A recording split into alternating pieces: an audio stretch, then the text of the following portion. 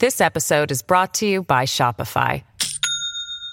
Do you have a point of sale system you can trust, or is it a real POS? You need Shopify for retail. From accepting payments to managing inventory, Shopify POS has everything you need to sell in person. Go to shopify.com/system, all lowercase, to take your retail business to the next level today. That's shopify.com/system. At Evernorth Health Services, we believe costs shouldn't get in the way of life-changing care, and we're doing everything in our power to make it possible. Behavioral health solutions that also keep your projections at their best? It's possible. Pharmacy benefits that benefit your bottom line? It's possible. Complex specialty care that cares about your ROI? It's possible. Because we're already doing it. All while saving businesses billions. That's Wonder made possible. Learn more at evernorth.com/wonder. Welcome to the New Books Network. I once met a man who'd spent most of his adult life in a cult. For decades, he lived on a compound in Iraq, isolated from his family, being incessantly preached at by two charismatic leaders who cut off all other sources of external information. It sounded like he'd been brainwashed, but he did eventually manage to get out of the camp and to start thinking for himself. Others, though, stayed and remained true believers. Cults have generally been made up of quite small groups of people, but is that changing? QAnon has millions of followers espousing irrational beliefs, prompting the question, is it becoming easier to brainwash people? Well, Daniel Pick has been thinking about these and related matters for his book Brainwashed, A New History of Thought Control. Welcome to you. Thanks very much, Owen. And the term brainwashing, it goes back to the Korean War. It does. I mean, long before that, people have thought about possession of the mind and suggestion and influence and, all sorts of ideas have been advanced about that long ago. But after the Second World War, as you say, during the Korean War, brainwashing came of age. The term was coined in 1950, and it really... the whole issue exploded at the end of the Korean War in 1953, where 21 American GIs chose to live in China, having been released from captivity. And there was a kind of explosion of debate in America about whether they had been brainwashed. And this new term, brainwashing, really became part of the zeitgeist. Yeah, whether they'd been brainwashed or just taken a quite sort of rational decision to live in China where they could have a good, a better life than in the US. Yeah, I mean, when I started researching this for the book, it turns out that each of those stories is different. You can't just lump them all together as the brainwashed 21 POWs. Each of them had different reasons or rationales or explanations for why they chose China in 1953. You've got thought control in your subtitle, and there's another term, groupthink. Are they different, all those things? I think, well, actually, as in your introduction, each situation is different. I mean, being held in a compound, a prison stripped of all access to other sources of information is different than the world of QAnon, although the term brainwashing is sometimes applied to both. But we need to think about each of these different situations and contexts. And groupthink is interesting because it was another post-war word that emerged, this time in 1952, to describe a condition where people start thinking like everyone else in the group in a more subtle way, not that they've been directly kind of coerced and manipulated, but there's a kind of process of synchronization of people's thinking that can happen. And what I was interested in the book was how this language about the mind really emerged after 1945 to describe the spectrum between total takeover of the mind, complete thought control, the kind of fear of somebody else or some agency that could completely possess your mind and order you about, as opposed to the more subtle kinds of influence, perhaps groupthink, suggestion, persuasion that we're all familiar with in a modern society. And affected by, I mean, it's always striking to me how many people follow the religion of their parents. Well, we're all influenced, aren't we, by our upbringing, by family, by culture, by society. So that's part of, in a way, the problem of trying to isolate certain phenomena that we call brainwashing or mind control and to differentiate that from more ordinary kinds of education and persuasion and influence that is part of growing up or just living in any society. And I think that's what a lot of these thinkers post-war who addressed the question of brainwashing were trying to sort out, which is what is the difference between more ordinary experiences where we are subjected to all sorts of different influences that shape our thinking, and how does one differentiate that from these more extreme forms of control where we lose a kind of agency or a capacity to choose for ourselves at all? Yeah, I mean, I guess one difference would be, is it top down? You know, is there a manipulative leader or, I guess, system that is trying to take over your mind, or is it, you know, a consensual groups think, a sort of everyone in a corporation beginning to rather think the same way, for example? Quite. And I mean, in the present day, where we're all influenced also by peer pressure, I mean, including online, that people's relationship to the internet is not just necessarily of a vertical authority, of a big brother, a kind of Orwellian total controlling figure or of a state, but of something much more to do with crowds and groups and social pressures and, you know, all that kind of thing. So there's the sort of horizontal pressures and then there's the vertical authority, and they're different. And I think, again, what was fascinating to me in exploring these themes for the book was the attempts to think about those different kinds of pressure. So there's the kind of story that we're familiar with from George Orwell, above all in 1984, of a kind of terrifying totalitarian state where free thinking is absolutely not allowed, and you are coerced absolutely to fit in, and in a way there's no scope for free thinking. And as compared with the more sort of subtle kinds of bargains and negotiations we make or accommodations we make to power and authority in a relatively free society. I mean, there were claims post-war that you could just divide the world up into the so-called free world and, on the other hand, the totalitarian world. And of course, those were important distinctions, and there was a difference between living in the US in the 1950s compared with in China or Soviet Russia. But what a lot of these commentators and filmmakers too were interested in then was turning the mirror back onto the Western world and the world of capitalism and liberal democracy to think about this and to ask the question, how free are we to think for ourselves in our societies too? Yeah, it's a very good question. Have you got an answer to it?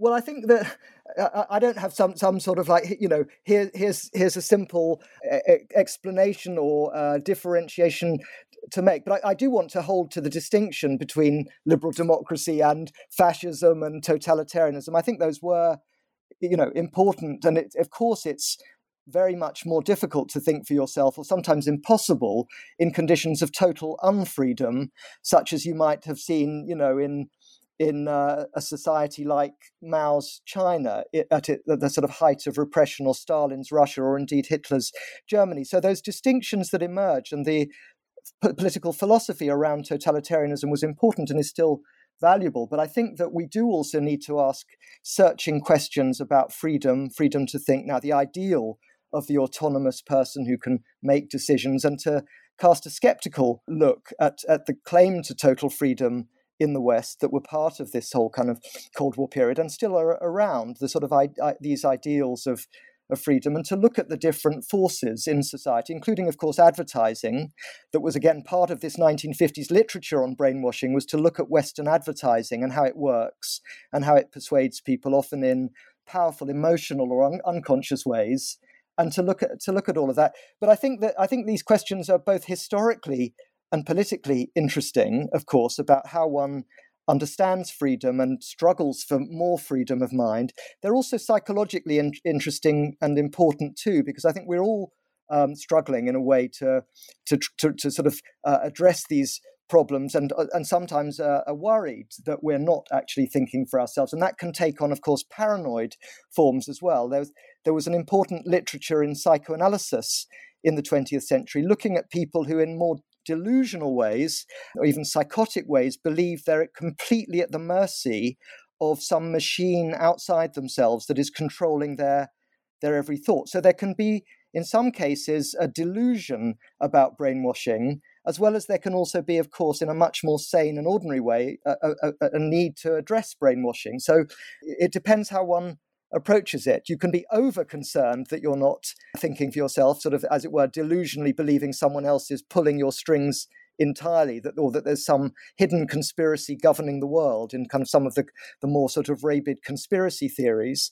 But there can also be a complacency at the other end of the spectrum in assuming that when you're making decisions, whether it's to purchase some object or whether it's to vote a particular way or to fall in line with a particular ideology, that you are thinking for yourself. So this is all part of the kind of conundrum that was raised by all the movies about brainwashing and theories that emerged in that post-war period and that still resonate, I think, in our very different 21st century world. No, it very much resonates. And what you're saying just raises so many questions. Let me just pick up on one of them now, the advertising, because the reason that's interesting, you sort of almost said it, is it's as if the advertisers are using tricks that are not apparent to trick you into thinking something, isn't it? So that they've got some access to secrets about how the brain works and can use those secrets to control you. Yes, and these days there are companies out there claiming to be harnessing the latest sort of advances in neuroscience to whisper to your brain directly. And so there are all sorts of, pitches made now about how advertising has been revolutionized through the neurosciences as well as through IT. But this, a great landmark of this debate, one that I explore at some length in the book, is the book by Vance Packard, an American writer and journalist, in 1957 called The Hidden Persuaders, that was an attempt to think about the psychology of advertising and the ways in which it can affect people's unconscious thinking, anxieties, desires, and so on. And Packard was sort of arguing that psychology had been was exploited not just by totalitarian regimes, but also in the West by corporate agencies, by Madison Avenue, to manipulate people so that people's ways of purchasing and consuming,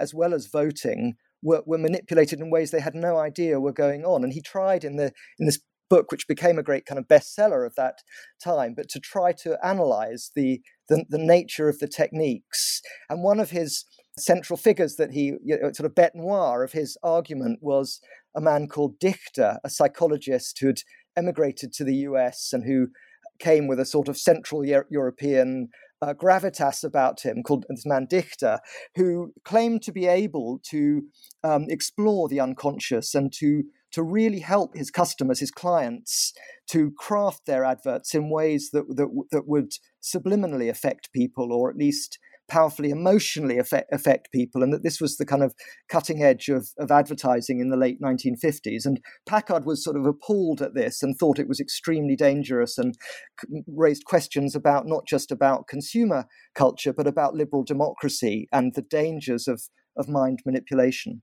I mean, a lot of this, both neuroscience literature, behavioral economics literature, is a critique of some of the naive assumptions of classical economic theory that assumes this sort of imaginary figure called Homo economicus, this sort of rational, calculating consumer who has perfect information in a marketplace and makes decisions based on price and value and is out there in a kind of market as a free agent, autonomously choosing.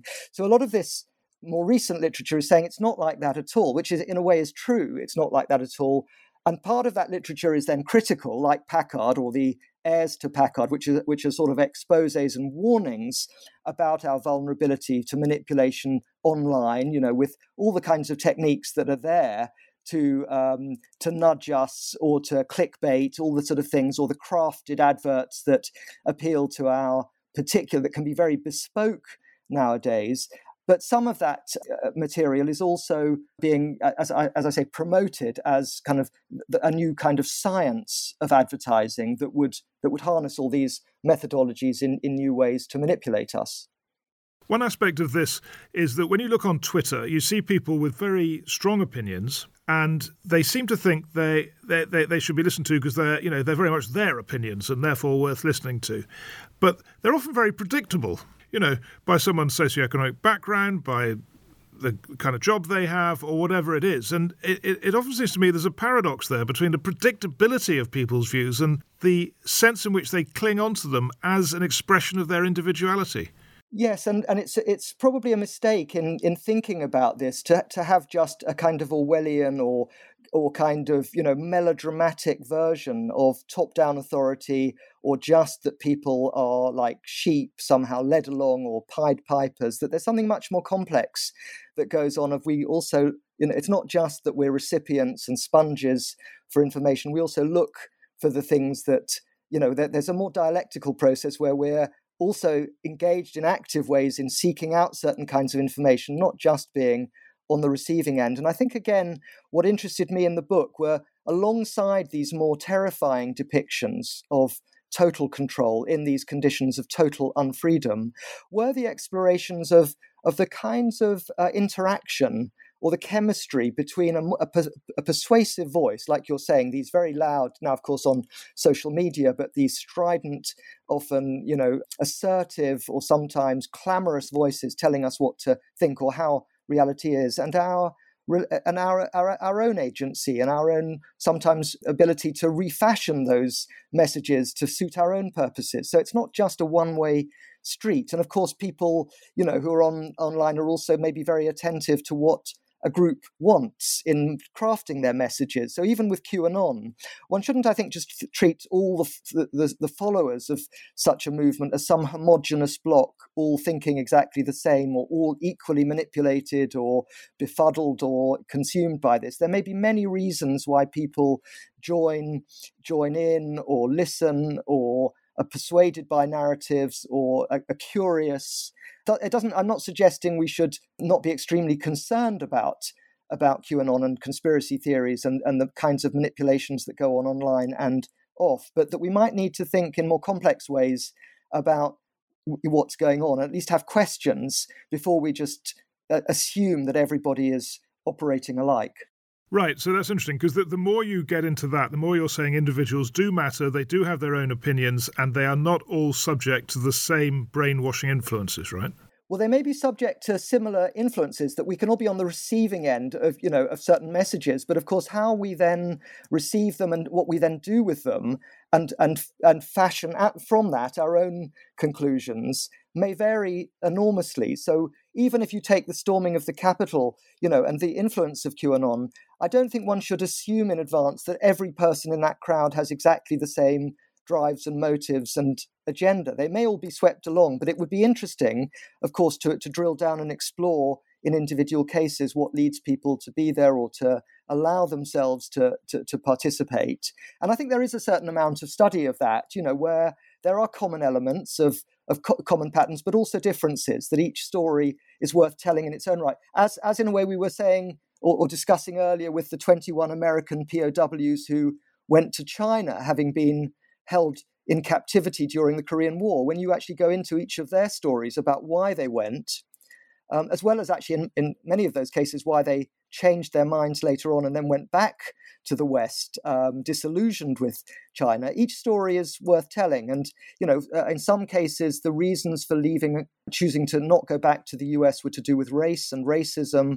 There were African American soldiers who felt they had every reason to be cautious about going back and who could see an opportunity in staying elsewhere. And there were each. I didn't look at every single one of the 21 stories, but I looked at some of them, and I think what that shows is that each case is a story in its own right. So does that mean that the subject of your book, brainwashing, doesn't really exist? Because however hard an advertiser or a political leader or whoever might try, there are so many individual factors involved in reacting to that attempt that it's not really possible to talk about brainwashing of a group. Well, I try in a way. I'm on a sort of, in a way, on the book, there's a kind of tightrope to walk here, because I think it would be wrong to dismiss brainwashing as just a mythology, or the term was very loaded in that period. It was freighted with all sorts of assumptions from the Cold War about us and them, about freedom and totalitarianism. So we need to be cautious and to also look at how the term can migrate, from more obviously coercive situations into much more questionable situations where someone says, I was brainwashed, and one's thinking, no, you were just influenced, or you chose to do that. So the term, begs many questions, but I don't want to dismiss the term. And I do think there are conditions in which people can be broken down and their minds attacked and destroyed. And in the book, I explore those extreme situations, and the horrors of what can be done to people's bodies and minds in captivities or closed systems and so on. But I also, so it's partly to recognize this, not just to dismiss this as somehow hot air, whilst also being alert to the simplifications and distortions that can arise, but just by the assumption of the term. But I think that the kind of most illuminating and thoughtful post-war commentators who addressed this, who I in some ways pay homage to in the book, like Robert J. Lifton, who is still around in his 90s, who's an important psychiatrist, writer on brainwashing. He wants to hold on to the term, but also to be cautious about its misuse. And one of the things he helpfully describes in his 1961 book, which was on brainwashing and China and thought reform, as he called it, were trying to actually identify the conditions that were more or less conducive to thinking or more or less hostile to thinking. So if you can put people in a closed system, if you have control over their life and death, if you can create a sacred language and cut off all opportunities of access to other sources of information, traumatize people, have purification rituals. I mean, there are a whole kind of range of methods that you could think about structurally that may make it much easier to damage or destroy people's capacities to think or even feel things. I mean, there's also what he called psychic numbing that can occur in certain situations. So I think that's all valuable, and we need to hold on. I think brainwashing is a useful term, even as it's also a historically very loaded and complicated and suspect term. There's another factor which is interesting in this, in terms of having a situation conducive to brainwashing. I do a lot of work on Pakistan and came across these suicide bomb factories where people were being persuaded to go and blow themselves up. And one of the mullahs in charge of one of those suicide bomb factories said that he could get a 16-year-old or even a 15-year-old to do it in 6 weeks. But an 18-year-old, it took much longer because he didn't really say why, but I think and the Pakistani police did some work on this, and they thought it was because the 18-year-old had just more of a personality and was able to basically think for himself more. And again, I mean, I take that point, and I think one has every reason to be worried about whether it's suicide bombing, whether it's child soldiers drilled. We saw those terrifying pictures some time ago with the Islamic State and the training of children, or one thinks of the exploitation and traumatization of children in the Lord's Resistance Army in Africa, and what was done to them and the horrors that they were made to perpetrate as part of their initiation into such movements. And when you're saying, that the younger the mind, in a way, the more vulnerable, again, that's part, I think, of a venerable tradition of thinking about childhood and adolescence and our vulnerability and our particular vulnerability at times in our life to manipulation or coercive influence, including of the terrifying kinds you just described. This episode is brought to you by Shopify. Do you have a point of sale system you can trust, or is it a real POS? You need Shopify for retail. From accepting payments to managing inventory, Shopify POS has everything you need to sell in person. Go to shopify.com/system, all lowercase, to take your retail business to the next level today. That's shopify.com/system. Yeah, I'd be interested in your thoughts on another aspect of this, which is when you go to those de-radicalization centers, which are now, quite a few of them through the Middle East, Saudi Arabia, Yemen, Pakistan, these places all have these programs to de-radicalize violent jihadis. And having visited quite a few of those, it seemed to me it had been quite easy to persuade these people to go onto jihad, and it was quite easy to persuade them to stop. It was just people were quite biddable. I mean, we ran at Birkbeck. I've just left Birkbeck, but I used to teach at Birkbeck, and I ran for quite some years a Wellcome-funded project, which we called Hidden Persuaders, with a sort of nod to Vance Packard. But it was about the history of brainwashing. It was funded by the Wellcome Trust. And if your listeners are interested, there's a free website called Hidden Persuaders at Birkbeck. People can look at the material and films there. But we did have some workshops with people who specialize in so-called de-radicalization, but to think about the different approaches there are, whether it's denazification and neo-Nazism and helping people out of that, or, as you say, in relation to various forms of Islamic extremism or terrorism of different kinds, of thinking about the sort of psychology that the so-called de-radicalizers are assuming operates, of how do you sort of help someone. And again, in the book, I talk about this a bit, that there's, again, a history of attempts to free people from brainwashing or cults, but also from Nazism. And that term denazification came up in the 1940s, and there were whole sort of programs the Allies ran in occupied Germany to try to denazify people using psychology and psychiatry and psychoanalysis and anthropology and so on, but to think, well, what are the best ways to help people come to terms with, as it were, their delusional or illusory beliefs in the past, and to be able to think more freely and in more tolerant and pluralistic ways. And that idea of re-education, which, to use another kind of buzz phrase of that time, which was sort of originally associated with liberalism, with the idea of re-educating on behalf of liberal democratic freedom post-war, also became a kind of term in Maoist China, to re-educate the masses, the peasantry, towards Maoism. So the people who had the original idea that it was about liberal democracy were then horrified that this terminology was acquired, was sort of possessed, by the communist enemy in the Cold War. So all these terms are very complicated, but I think radicalization has become perhaps a new term, almost a euphemism for brainwashing, or maybe de-radicalization for de-brainwashing, or freeing someone from brainwashing. And it's a moot point, isn't it, how much coercive techniques are used in order to free someone from a previous regime of thought control. So sometimes with cults, there have been approaches that are a kind of bullying, controlling, where someone is literally held in captivity on the grounds that that's the only way to free them from the previous state of captivity. And I think others would question that and think there might be more subtle and thoughtful ways to do it than a kind of counter-bullying in the face of the original bullying. But do the scholars you're citing think, agree with my observation from what I saw, very unscientific, that de-radicalization is not that hard? One would have to look into that more in particular cases. I'd be wary of generalizations about the ease with which you can totally possess someone in the first place, or then entirely free someone afterwards. I'm sure there are important ways people can rethink and change, and even in more ordinary ways than the extremes you're describing, of someone who's on a path to a suicide bombing or to some kind of atrocious act, and how quickly or thoroughly they can be, as it were, refashioned or help to rethink.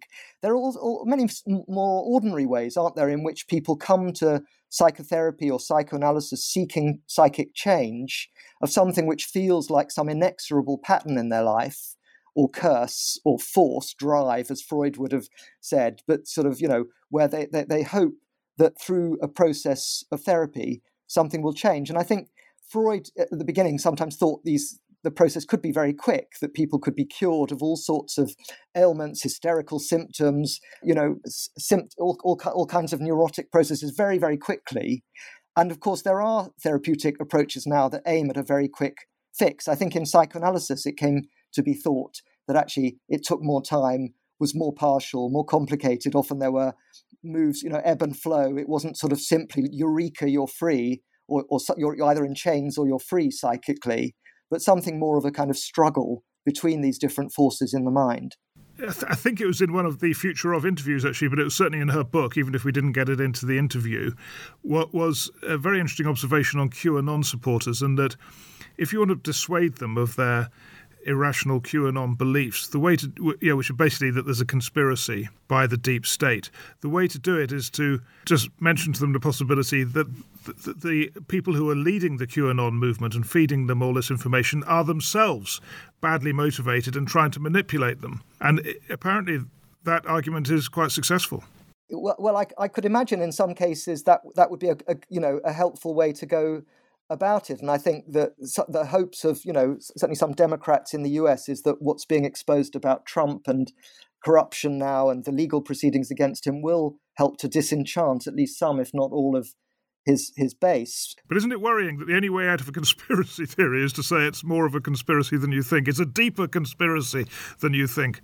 Yeah, well, I did have a line which actually didn't make it to the final version of the book, but it was something along the lines of beware of books about brainwashing, including this book, that claim to as it were, to be simply de-brainwashing you, because books that are about brainwashing, including conspiracy literature books, of course, claim, exactly as you say, to be disenchanting or giving people a vision of reality that they've hitherto not had, to say it's really, if you only look deeply enough, it's the deep state or a global conspiracy, it's all of a piece, there's some meta-narrative that explains everything. And if you only will, as it were, follow that, if you follow QAnon, you will be disabused of your former illusions. So it's a claim to be freeing people from brainwashing, even as it manipulates and coerces and misinforms, distorts, in these grotesque ways. So indeed, that there's that problem that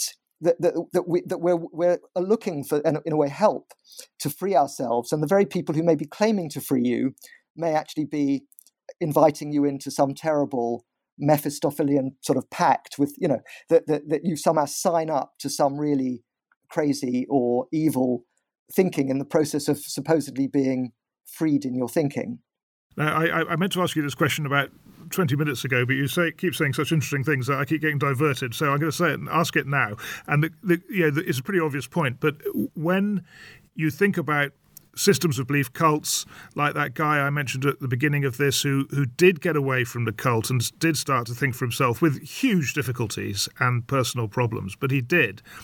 And it's a limit to brainwashing, isn't it, that there always seems to be someone who is not going along with it.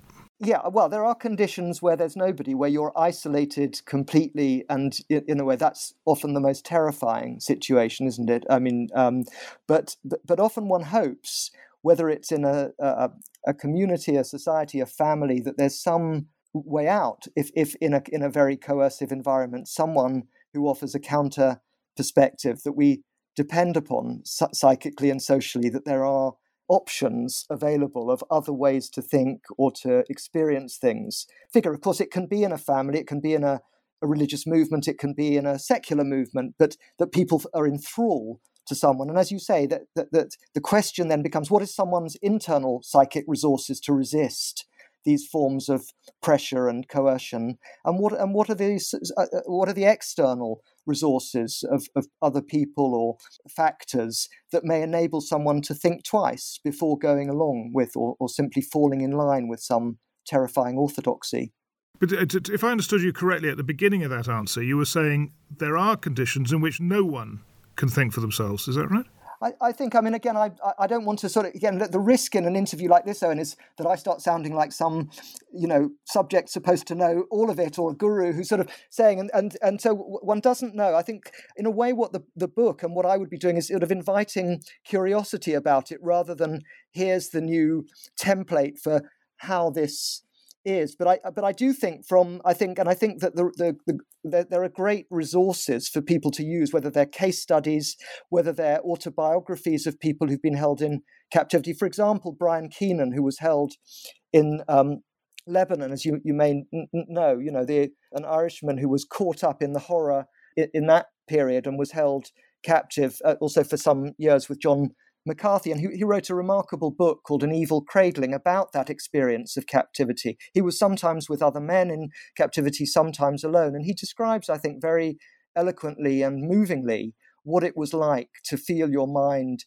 under pressure, sometimes feeling it was collapsing, or there's all the different sort of range of emotional states he went through. And he tries, having later, once he's released and he's had time to think about it and to write, but to sort of try to convey something of what that's like. But I think for every individual person that there'll be shared elements of the horror of it, but also differences in how it is. Some people with more resources than others to cope. In his case, it's a remarkable story in a way, despite all the damage he suffered, of psychic survival. So I think I think there is evidence about, from memoirs, testimonies, social science, journalism, and so on, about what you can do, the devastation you can cause to someone, and what torture is. I mean, there's physical torture, there's mental torture.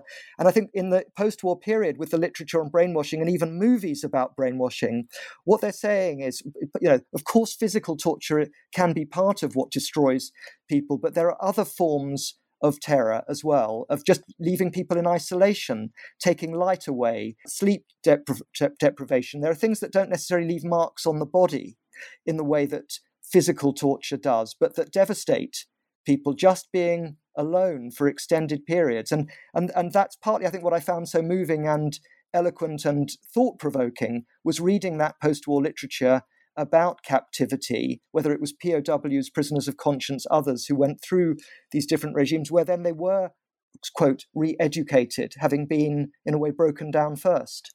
Right, but I think I'm right in saying that despite all the reading you've done, and, thinking about this topic, that, you didn't come away from it thinking, right, if a group of 100 people were put in these conditions, all 100 would be thinking the same way by the end of it. I mean, your conclusion is almost exactly the opposite, that individuals are different, they all react differently, they've got different stories, different reasons, different resources, and you can't really make the generalizations. I think it's still useful to think of techniques of brainwashing without assuming in some sort of Hollywood melodrama style that people become some robotic army of assassin killers all the same, operating like machines. I think people can be made to do hideous things under the influence of others. I certainly think that. But I think that what we need to do is have, in a way, a skepticism about the assumption, some of the assumptions that just treat people as though they're entirely passive sheep and all the same. We're not all the same. We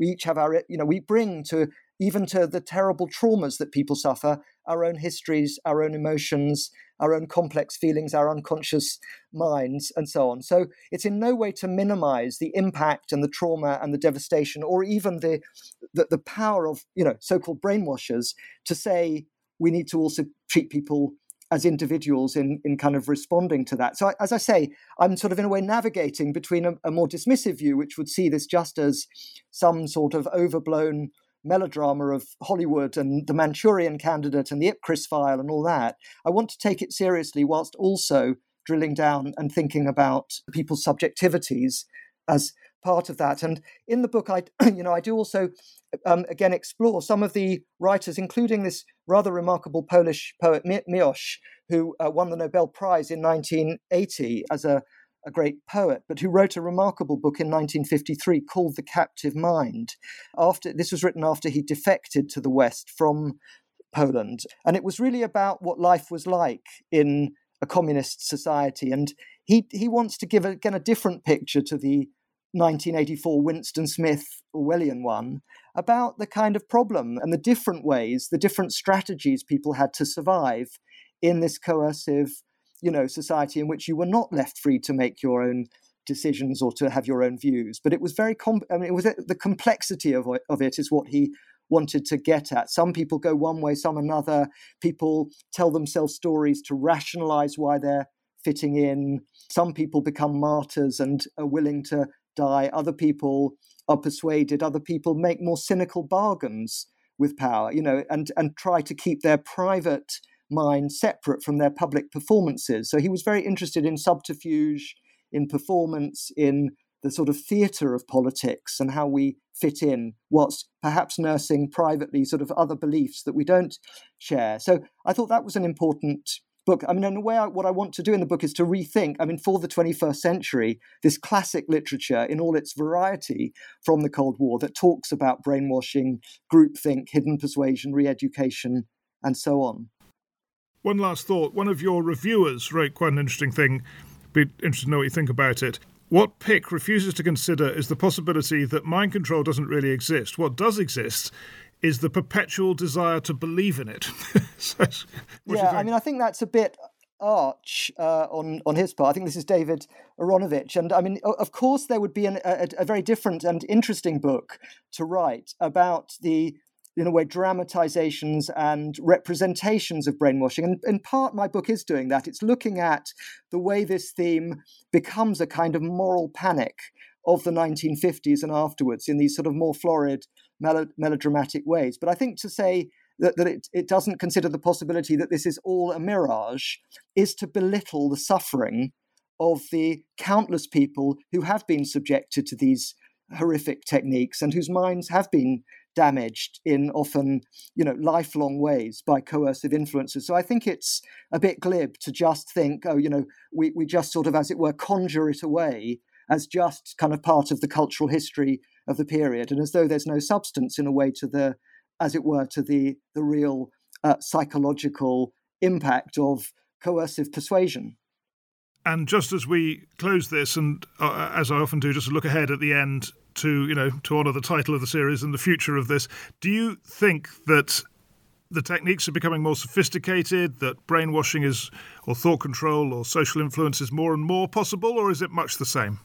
I mean, I think that there are new ways. I mean, I think we live in a very different society with the digital economy, the attention economy, surveillance capitalism, the things that many other people have written about very powerfully in the last decade that present new challenges. I mean, we live in a world, with the rise of China, what's happening in Putin's Russia and Ukraine that present, of course, very new conditions. So both in terms of the internet world and the world of politics and the threats to even, the freedoms we do have in liberal democracies, limited though they may be in some ways, but these important freedoms, these are, of course, all contested now and in question. And we need to think about new challenges whilst also sort of recognizing these debates are not new. They're different in the new millennium. We have different problems to face, but we also, in a way, come back to these more fundamental questions about the question of the human mind and the way in which that can be shaped and how it develops and what comes from within the psyche. Because psyches are complicated. They're not just sponges and they're not just agents of others. We're all complex, but there are also these intersubjective, interpersonal forces that can be more or less terrifying around us. And I think that debate about this is, you can trace it back through different stages of history. As I say, brainwashing comes of age after the Second World War, but there are earlier debates about group suggestion and group psychology and animal magnetism and hypnotism. I mean, hypnotism from the Victorian period that also pose this question of how easily we can drift into states where we're acting, that things become more dreamlike or fantastical, or we're not quite aware of what we're doing. Hypnosis that was sold in the 19th century as a mode of therapy, but also as a terrifying way of taking over someone's will. So I think there are new ways, there's new languages, new conditions that make this different to the 1950s, let alone the 1850s. But I think that this is also part of a kind of almost age-old question about what is it to have a mind and what is it to be able to think reasonably, freely, logically, coherently, thoughtfully for oneself. Great topic. Very well explained. Daniel Pick, thank you very much. Thanks very much, Owen, for the opportunity.